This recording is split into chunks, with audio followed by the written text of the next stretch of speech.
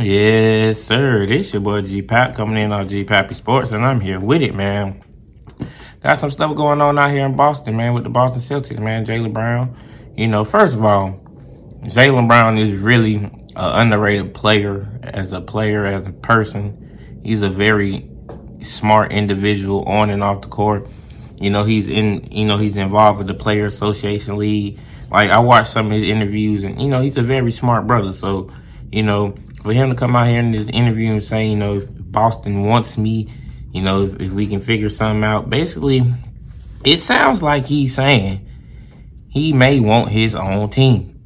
Now, him and Jason Tatum been there forever, man. They've been neck to neck, man. We've been having this debate for years, man. It was a debate years ago if they should trade one or the other, or who is better. Well, a lot of people was going with Jason Tatum. He was higher.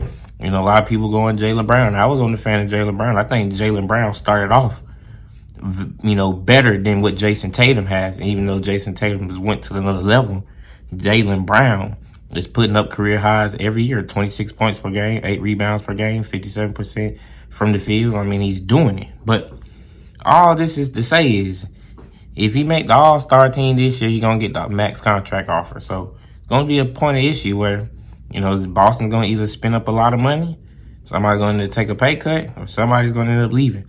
So, business is business. Relationships is the key thing, man. In all jobs, in all life, man, relationships, bring things together. One key thing he said is that, during the trade deadline, his name was brought up for the KD trade. And he mentioned and sat there and said, him and KD and Jason Tatum practice together.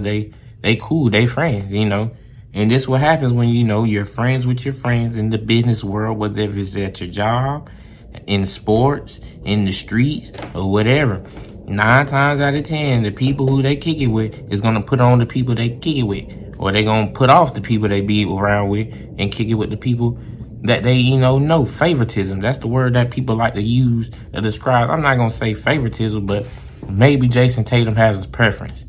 Who he want to play with, or maybe he want to understand what's going on. And I think Jalen Brown wants his own team, or want to go maybe to a different franchise, start over. But, if that does come to the fact, my assumption, my opinion was, why not come back home to the Atlanta Hawks? I know the Hawks got a lot of, roster talent, a lot of good stuff going on. Trae Young, Devontae Murray, you got all that. Got another video for that too. But, if it comes to the, choice that you want, Jalen Brown can be there. You getting somebody that's 26 points per game, play offense and defense, a leader, don't get in trouble. He's doing his thing. And plus he out here, he's dating Bernice Burgos, man. He's dating a whole cougar woman. So your boy out here ready. Your boy out here living. He realized, the marketing side, what's going on. You can make this and that. You probably see all these Jason Tatum commercials. Jason Tatum got shoes and all of this. I think I can deserve that too. So, I don't blame him, man. Ain't nothing wrong with opportunity. If you want to go play somewhere else, you want to go play somewhere else. But I would love to see them win a championship. They've been doing it for a few years. So, we will see how all this play out, though, man. This your boy G-Pac checking in. But, if Jalen Brown do leave, I will put the Atlanta Hawks on that destination simply because it's a home marketing. And, it's a growing city and it's an opportunity, man. And somebody needed a franchise leader.